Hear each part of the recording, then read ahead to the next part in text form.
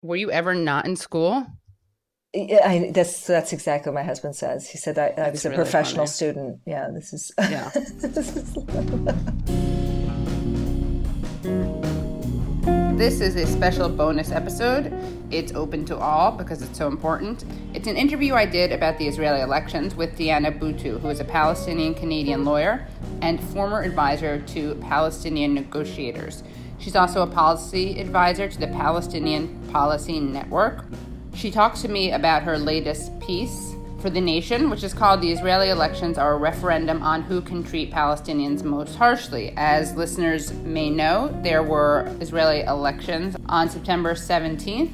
Israel's former army chief Benny Gantz has declared victory over Israeli Prime Minister Benjamin Netanyahu. Gantz's Blue and White Party has 2 more parliamentary seats than Netanyahu's Likud party, and Gantz has rejected Netanyahu's call for a power-sharing agreement. Please rate and review The Katie Halper Show on iTunes. Also, become Patreon supporters at patreon.com/The Katie Halper Show.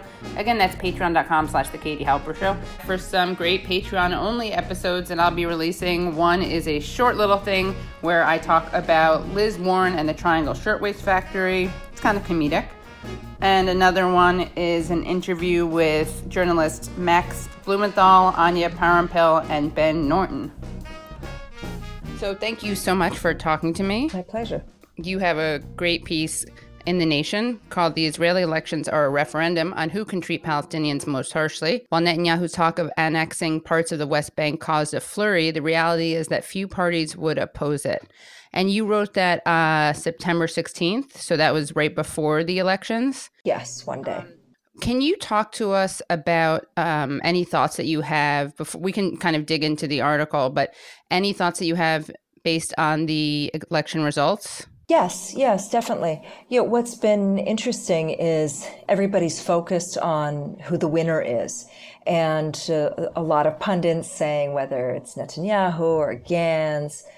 And in reality, we know who the loser is, and the loser is Palestinians.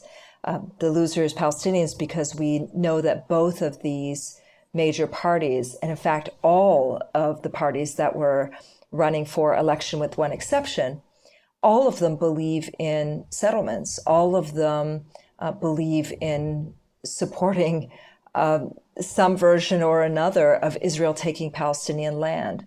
All of them believe in bombing Gaza. So it doesn't really matter who has actually won this election, because for Palestinians who are living here, the reality is going to be the same.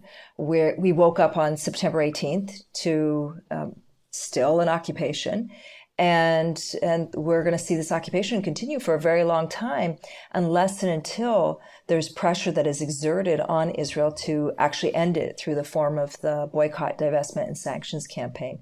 So that's been the thing that's been most striking, is that there's an entire conversation that is happening with the people who are the most affected by who's elected not even engaged in that conversation. We're not even a footnote in that conversation that is happening. It's just this looking at it from the perspective of who has won in terms of these political parties, and not really looking at people and what that means. Right. And there's this discussion that presents Benny Gantz as a kind of moderate, the non-Trumpian Israeli option. And as you point out in your article, the election was really Trump versus Trump. And you write, even the much lauded Benny Gantz launched his campaign in January by bragging about how, as Israel's military chief, he had bombed parts of Gaza to the Stone Age, a reference to the devastating 2014 Israeli military assault that decimated the besieged Gaza Strip. Netanyahu, of course, has been Netanyahu, declaring on Facebook last week that Arabs are trying to annihilate us, and warning that should the left wing win, the only way it will be able to form a government is by forging a coalition with the Arabs, in quotes, the Arabs. So there does seem to be a difference in optics that we see a lot in U.S. politics, too, that I think can sometimes distract from the substantive similarity. Yes. Is that an accurate assessment of the Gantz-Netanyahu difference? Yes, definitely. So, the reason that there is this perception is because Netanyahu is so closely aligned with Trump. And in fact, his campaign, most of his ad campaign was a picture of him standing side by side with Trump, with it written in Hebrew saying Netanyahu, a different league, meaning that he and Trump are in the same league. Right. And so for the outsider who is looking at this, they would say, all right, Netanyahu is the Trump candidate. And he very much is. I don't want to belittle that. Deny him that, right. Absolutely. Deny him that honor. Right. Yes, he's very much the Trump candidate. But, and the reason that people were focused so much on Gantz is that Gantz actually stayed fairly quiet during this election. When he did speak, it was very much against Palestinians in terms of how much he was going to crush us, etc. But he never brought up the issue of Trump. So for the person who's sitting in the United States who may be very critical of somebody like Netanyahu, Gantz appears to be a good alternative. The problem is that you need to have some sort of denial of reality to be able to believe that, because on all of the major issues relating to Palestinians, they are exactly the same.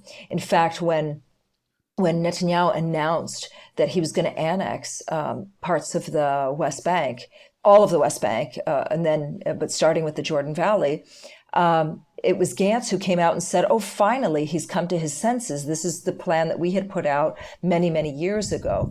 So it's not like there is any difference between the two.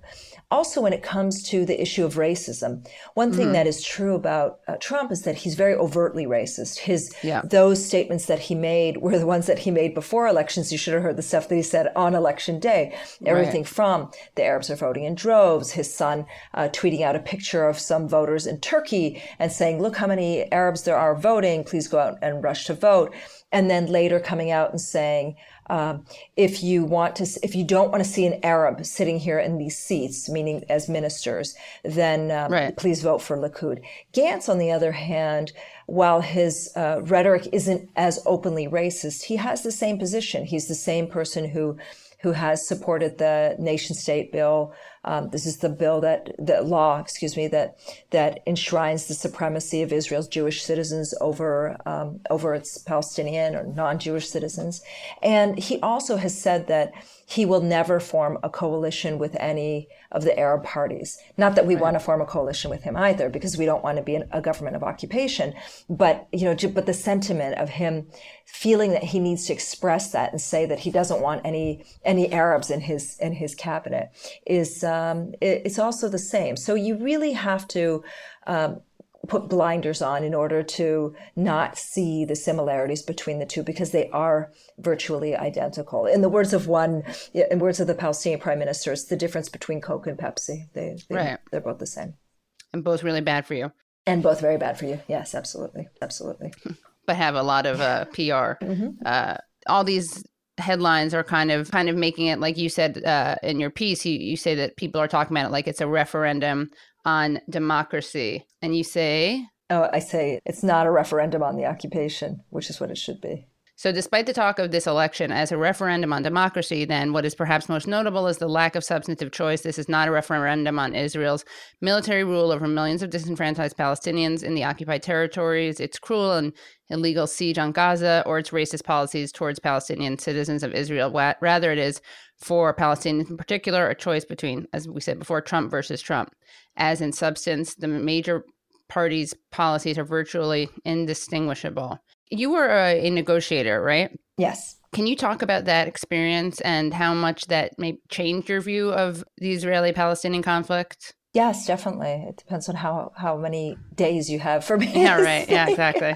Yeah, I'll just go. I'll leave the recorder on. I'll go for a walk. Yeah, come back. So, I moved to Palestine young, virtually just newly out of law school, and very much of the mindset that this was just a question of getting a legal agreement, dotting the I's, crossing the T's, and that's the end of it. And it was a very rude awakening, and very much very much a learning experience to realize that wasn't what was happening. And a lot of that was because I was somebody who's reading the mainstream newspaper, Right. and I thought that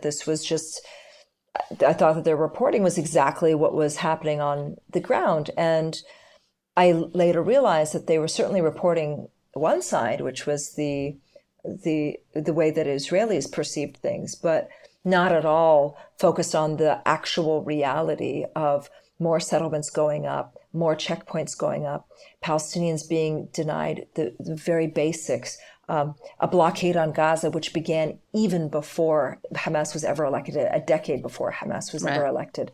And these were the things that started to pull at me. And plus, being in the negotiations, that's when you saw at least for me, I saw the raw power and how power operates. So, for example, this, by the way, was with a labor government, the so-called left-wing government.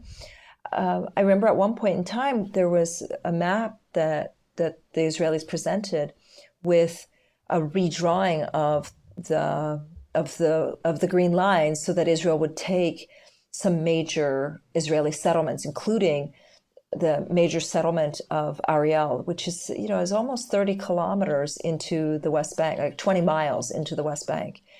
And so just right smack in the heart of the West Bank. And during those negotiations, I said to one of the negotiators, explain to me, on what basis of international law are you redrawing this line? And he chuckled and he said, I'm going to respect international law when I'm forced to respect it.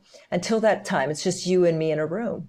Wow. And that was He's honest. Yeah, he was very honest. And again, this is somebody who describes himself as a lefty. Right. And so that it was those episodes that really began to sink in for me, that what Israel was very much interested in was the illusion of a peace process, but that it didn't actually want to ever end the occupation. And they still have that today. You'll still hear today that so many Israeli politicians or Israelis will say, yes, we believe there should be some negotiations with Palestinians. But then when you press them on, well, why does it take a Palestinian for you to end your occupation? Or what does ending the occupation look like to you? They can't describe it, because they've conditioned themselves to believe that the settlements are part of Israel and that it is their right to continue to hold on to those settlements. And so that process for me was not only very jarring, but also very eye-opening and informative. And it now, having gone through it, I can see exactly what is motivating Israel and how there's a very deliberate attempt to try to cover up the occupation. And sadly, a lot of people have learned to close their eyes to the occupation. So Gaza, for example, an area that Israel continues to blockade and besiege and bomb, cutting off the electricity. There isn't a proper water supply there. All Israeli controlled. They don't allow cancer patients to get the necessary radiation equipment into Gaza, and they don't allow these patients out to get treatment. And this is all happening under Israel's watch. And it's a slow, death by 1,000 cuts. And in some cases, not slow either. And yet, if you ask Israelis, they're completely immune to it or completely indifferent to it. If you talk about Gaza, it's like they roll their eyes, or they justify what Israel's doing. And the idea that somebody can justify war crimes it shows you exactly what's happened to this society, and that it wasn't when I walked in, it wasn't a society that was different. It was the same. It's just that what I was reading was very different than what was on the ground. So is that something you were negotiating? You were representing the PLO, right? Yes. Is that something you wouldn't do, like the person that you are now? I mean, this is like a time travel question, but I guess it seems like it really changed the way you see the situation. So Absolutely. Is that something you would not do now? I would never do it now. Yeah. I would never do it now. I would never do it now for a couple of reasons. First is because I no longer believe. But secondly, and I think the more important thing is that there was this idea that Palestinians have to negotiate with their oppressor is something that I can't. I find actually quite repugnant. So these were not negotiations that were between equals. It was an oppressed people, really in many ways, just trying to get the oppressor to see us as humans.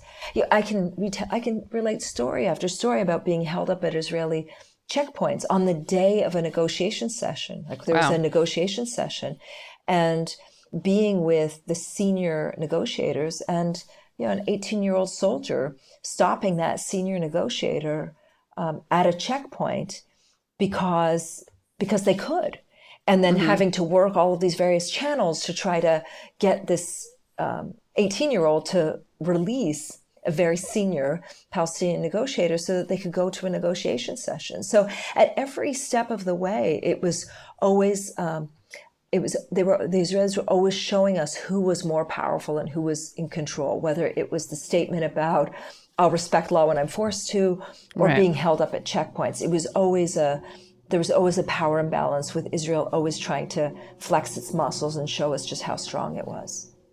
And so when you were negotiating, that was for Arafat? Yes. And who was that Rabin? No, Rabin was assassinated. So this was the time of Ehud Barak was the now leftist. Now he's since joined one of the leftist parties, the so-called leftist parties. So this is my point: is if you have somebody like Ehud Barak who's classified as a leftist, Ehud Barak oversaw the biggest surge of settlements in Israel's history apart from Netanyahu. He's a person who ordered that Palestinians, including Palestinian citizens of Israel, be gunned down. If he's considered a dove, then I'd hate to see what a hawk is. Yeah. Is there a danger in the Gantz victory? Because I know that like Tony Judt, who died, the historian, I remember him writing a piece at the London or New York Review of Books when Netanyahu was elected, and he was kind of not celebrating, but he was saying that the silver lining was that so-called progressive American Jews were not going to be like PEPs, right? The term PEP, progressive except on Palestine, that PEPs were no longer going to be able to justify supporting Israel because Netanyahu was just objectively speaking a rabid right-winger, neo-fascist. Of course, he was wrong.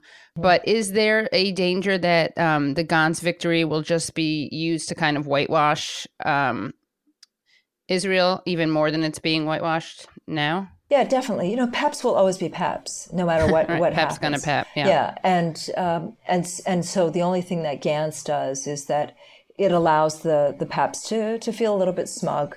But one of the dangers in continuing to have Netanyahu in this role is it's difficult as a Palestinian who lives here to have to say that I want Netanyahu to win, or that I prefer Netanyahu because it will isolate the PEPs. In his period since he's been in office, we've seen the highest rate of settlement activity.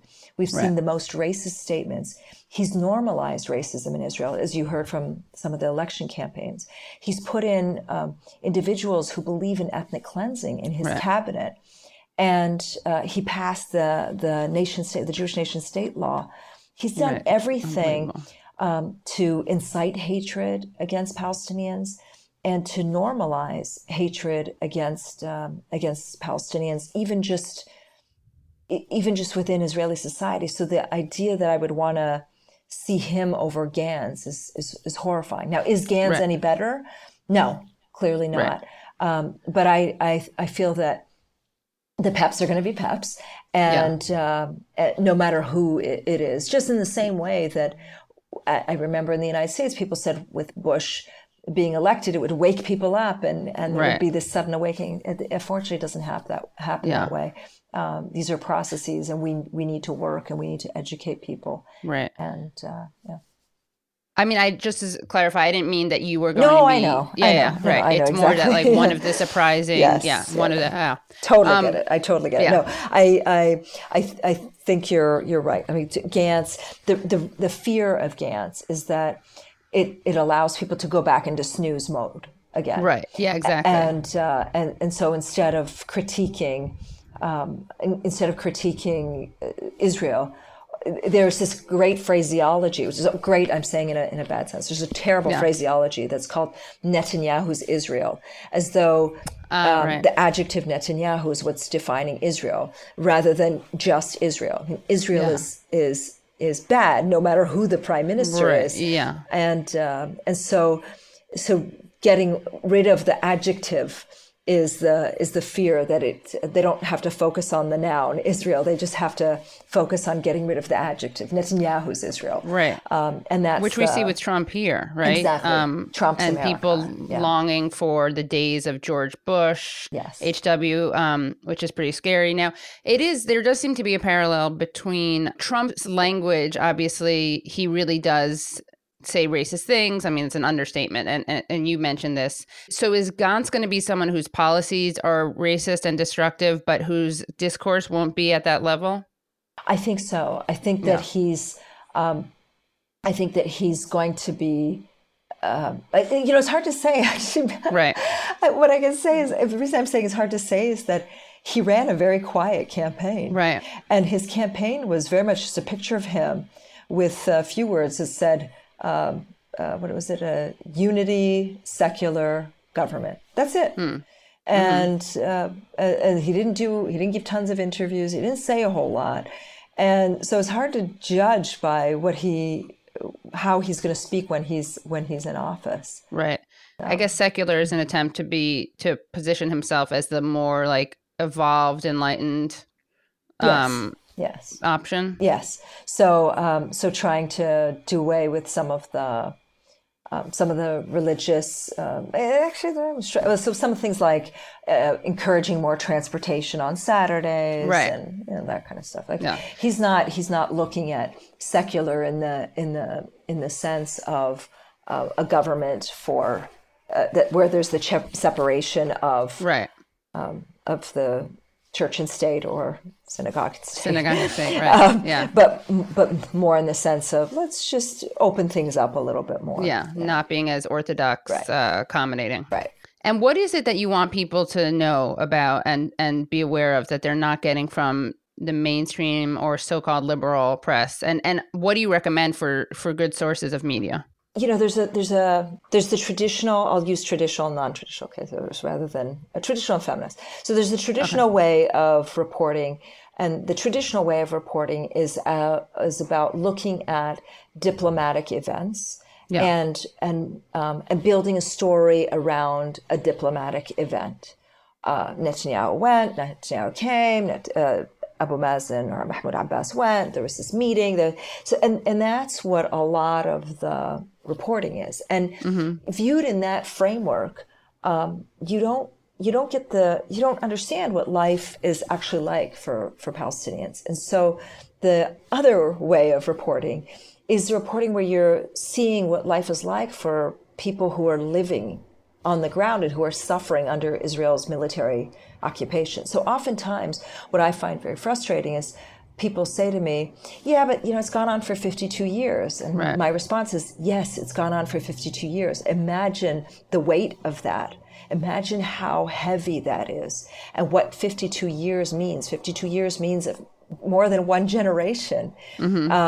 52 years means that people haven't seen a day of freedom. The vast majority of people have not seen a day of freedom in their lifetime. 52 years means that there's an entire generation that has only ever lived behind checkpoints, behind a wall, who doesn't know, they don't know what it's like to be able to have 3G on a cell phone. They don't know what it's like to not witness a home demolition. There's an entire 10 grades of one school that they don't know what it's like to not live without the threat of their school being demolished. And so for people who just look at the the number as though it's somehow a boring, this boring number that's just repetitive. They don't really understand what the repetitiveness has meant and what life is actually like living under occupation, what life is actually like to not have electricity, to not have fresh water, to not be able to get medical treatment, to your kid never being able to see the sunset or go to the beach if you're in the West Bank. These are the realities that where dreams are so simple for a child in Gaza. Their dream is to be able to go to Jerusalem, which is only 80 kilometers away, and a child in the West Bank, their dream is to be able to go to the sea, which is only 20 kilometers away. And these are the things that people don't report about because they're too busy reporting about the person went, the person had a meeting, et cetera. And so that's the stuff that for me, as I mentioned earlier on, I felt like I had been duped. I felt like I knew the ins and outs of every single meeting, but I didn't know what it was like for a Palestinian farmer to see their olive grove set aflame virtually every year as settlers are trying to deny them their one source of livelihood. Yeah. It reminds me kind of the history from below versus the official history, or Howard's Inn. Exactly. The way it's, focusing on the lived experiences versus the interactions and contracts and, treaties of the elite, powerful, non-representative, alleged representatives. Exactly. And also, you hear this refrain, I hear it so much about, well, the Israelis offered this and then the Palestinians refused, so what do you expect? There's a distortion of diplomatic history. Yes. But it's also this emphasis on diplomatic history allows Israel apologists to hide behind that as if it's the fault of all Palestinians that there was some negotiation that they see as bad. Well, and also it's this idea that it's Israel's to offer. That's the problem. Yeah. And when you start from the premise that this is Israel's land to offer to the Palestinians rather than Palestinian land that is being rightfully going back to Palestinians, it's a different way of framing. And the problem is that there's this not only a notion of generosity, but then an ability charity, but then an ability to collectively punish. And that's what it's like to live as a Palestinian, is that we are always under this system of collective punishment. So when Netanyahu says that he won't be in a government with the Arabs, this is what exactly he's talking about, is that we're not individuals. We're just this one mass of people. And, so it's what's interesting to me now is, as we're standing at this moment, what was for me the most interesting about this election, to bring it back to the election, was that there's one political party which is called the Joint List. It's the only anti-Zionist political party which has both Palestinians and Israelis in their on their list. That ended up getting votes not only from Palestinian Arab voters, but also from Jewish Israeli voters. And that it's now looking as the only real opposition inside Israel, because it's an opposition that believes in equality. It's an opposition that doesn't believe in the denial of freedom.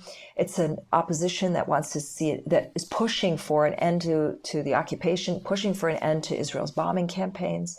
And this is now the fact that this is the alternative, and that it's an anti-Zionist political party that is pushing this alternative. It says a lot about where we are now. While the Israeli ministers are homophobic and transphobic and misogynist and routinely Photoshop out women from the pictures of the cabinet, right? The Palestinian MKs are the opposite. They're the ones who are pushing for LGBTQ rights. They're the ones who are pushing for women's rights, alongside fighting the day-to-day grind of anti-Palestinianism and Islamophobia. And so that's for me Well, that's interesting. I should do an episode on that. Yeah, that's for me where I see things that are interesting, is that you have much of Israeli society,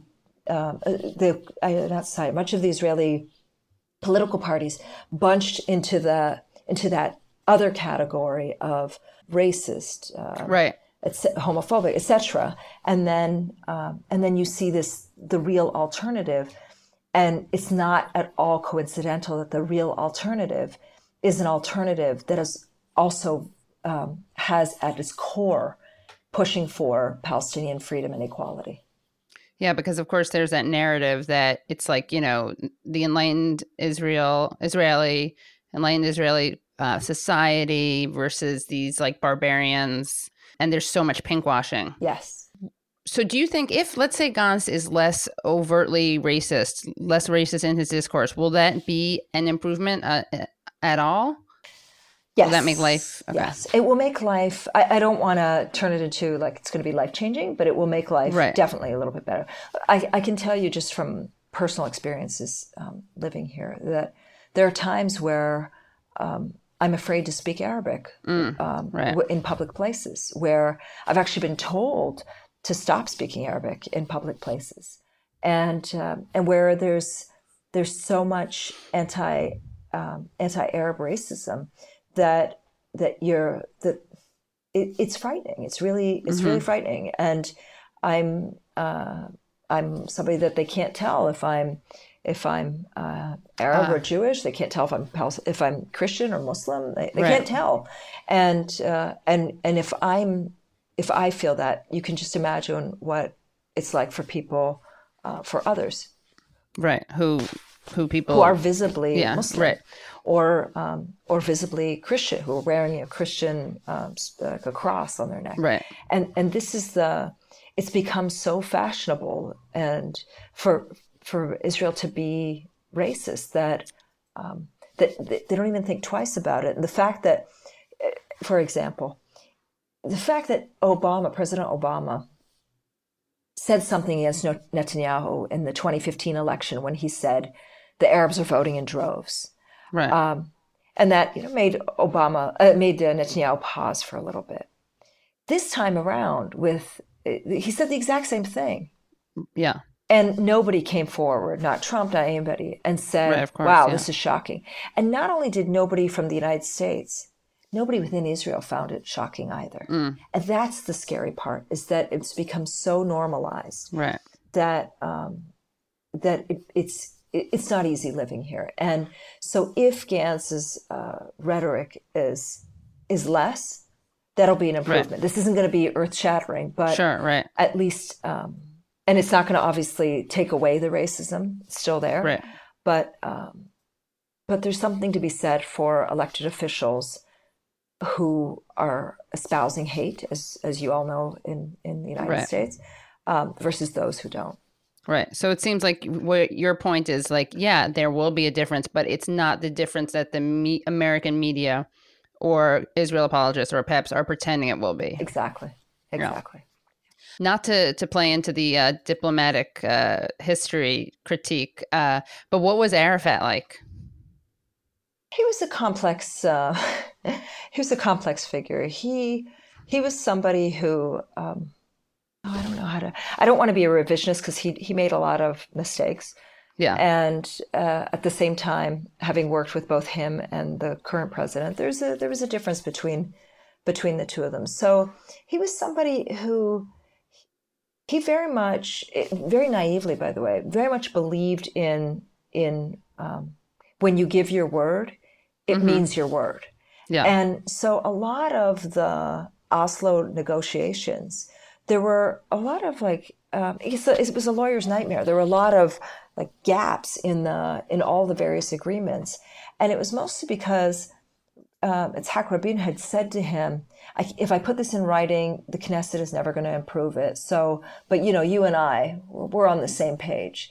And Arafat very much believed that. So he very much clung to that. So even after Rabin's death or assassination, he would often he would often repeat these things.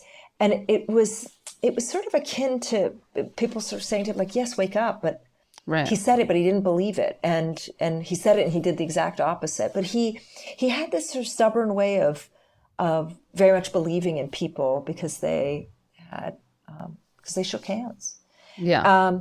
So he was that. He also had a wicked memory, and he was very charismatic. Like, he's the type of person that if he walked into the room, you could feel that he walked into the room without even looking. You could feel his presence in the room.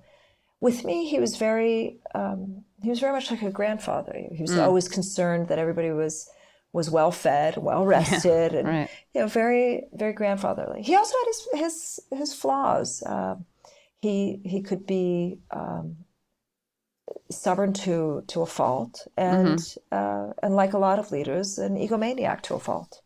And so he was all to say he was complicated. He was a very complicated, rich in the sense, not financial, rich, and in fact he was quite poor financially. Like, oh really? Yeah, he wore, gosh, the boots he wore were probably about 15 years old. Oh wow.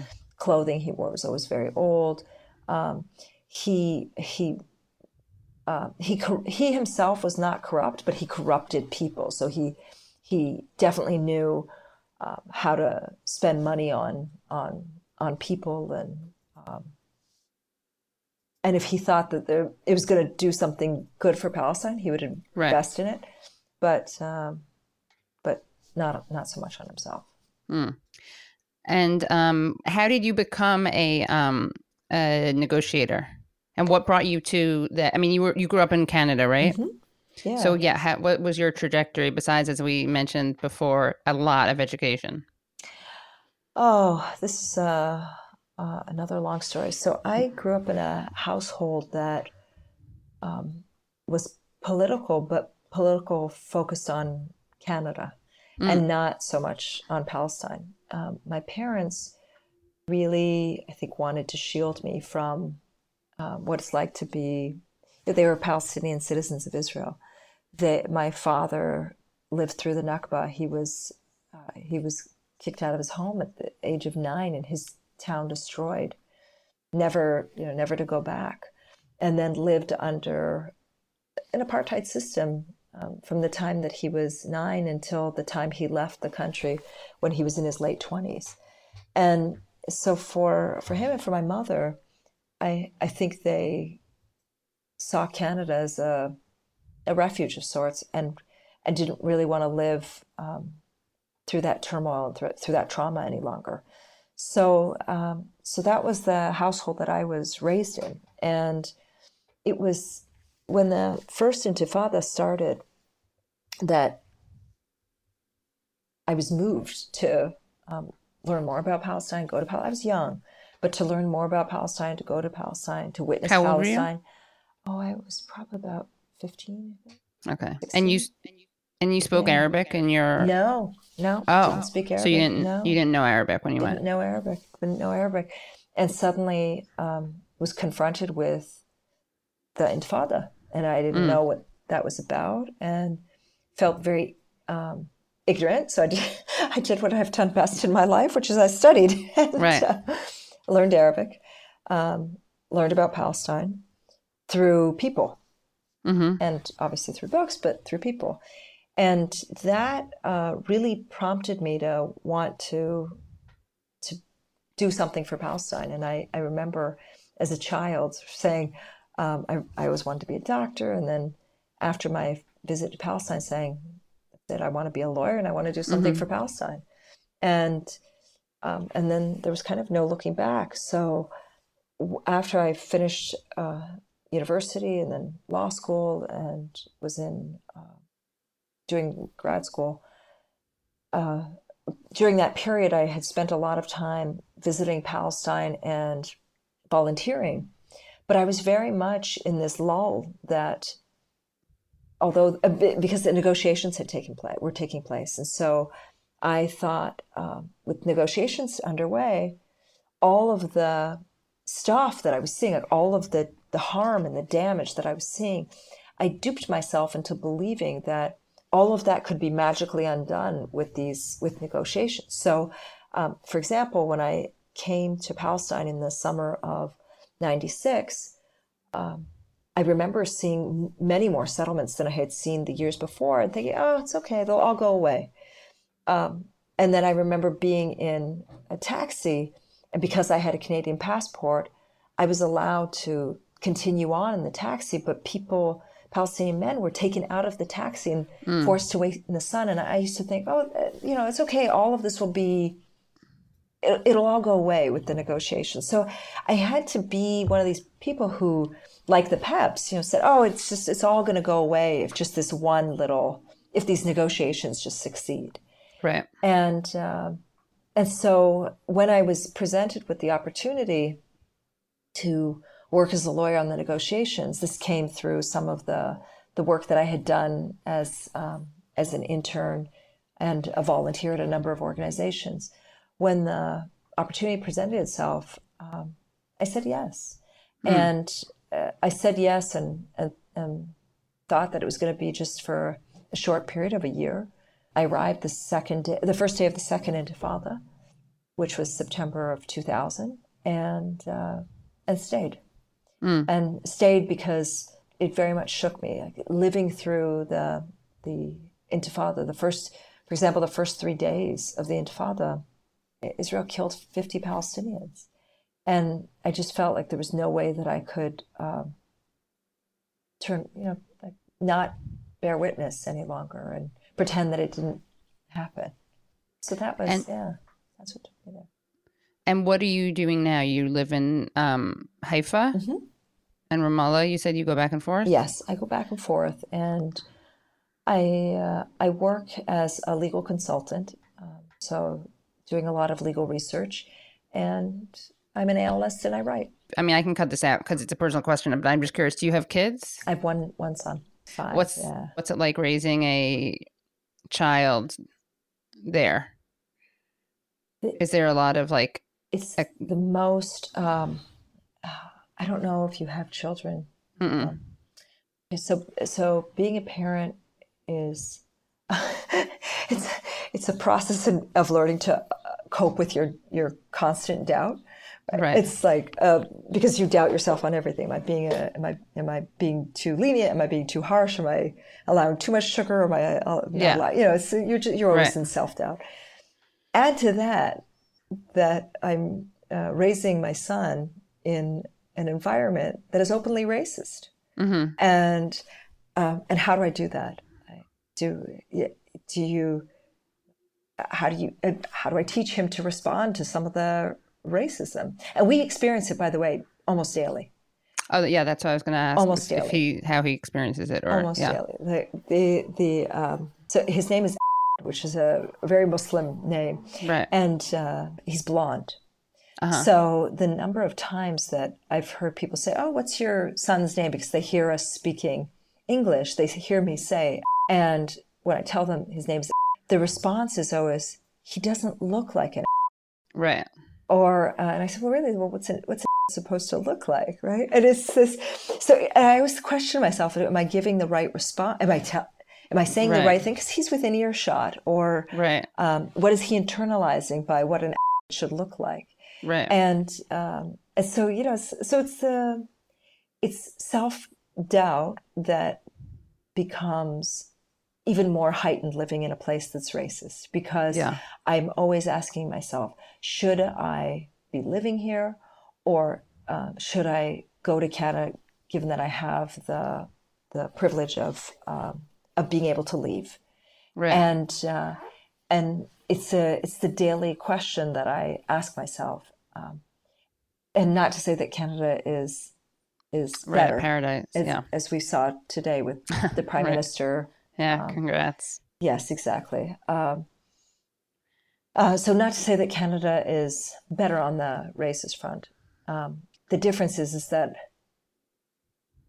it wouldn't, I think here the challenge is that I want him to understand what it Right. means to be an activist who is against apartheid, against racism, and opposed to occupation, and who's striving for, who wants to see freedom. Yeah. And then on the other hand, like every mother wants just a normal, happy childhood for their child. And that's what pulls me each and every day. Add to that, I don't know if you've ever been here, but Israel has these. They have a series of sirens that they blare, mostly around the Jewish holidays, and my son, who's 5, asks the questions all the time. Why are the sirens going off? And the sirens are, by the way, these are not warning sirens. These are commemoration sirens. And it's so, the thing that I struggle with is that he's from this land and he was born here, and he's made to feel as though he's an outsider, an interloper. And that it's a state that, also like other states, that in many cases, in many ways, worships power and might and militarism. And I struggle with that. Does he ask questions? All the time. All the time, yeah. All the time. When we go through checkpoints, he asks why there's checkpoints. When he sees the 25-foot high wall, he asks why there's a wall. He also asks about why there's graffiti on the wall. Yeah. He asks about why there's so many people carrying guns.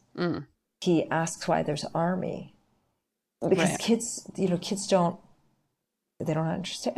I don't think we understand why there's so much. But they're not used to it. They're not used to it.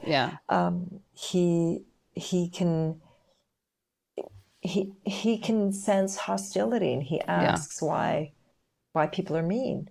Mm-hmm. And when you mentioned the blonde thing, it reminded me of how Michael Oren suggested that, or just overtly lied about Taimi being an implant. An actor, like a family of actors, and that they don't even look Palestinian. I couldn't believe that.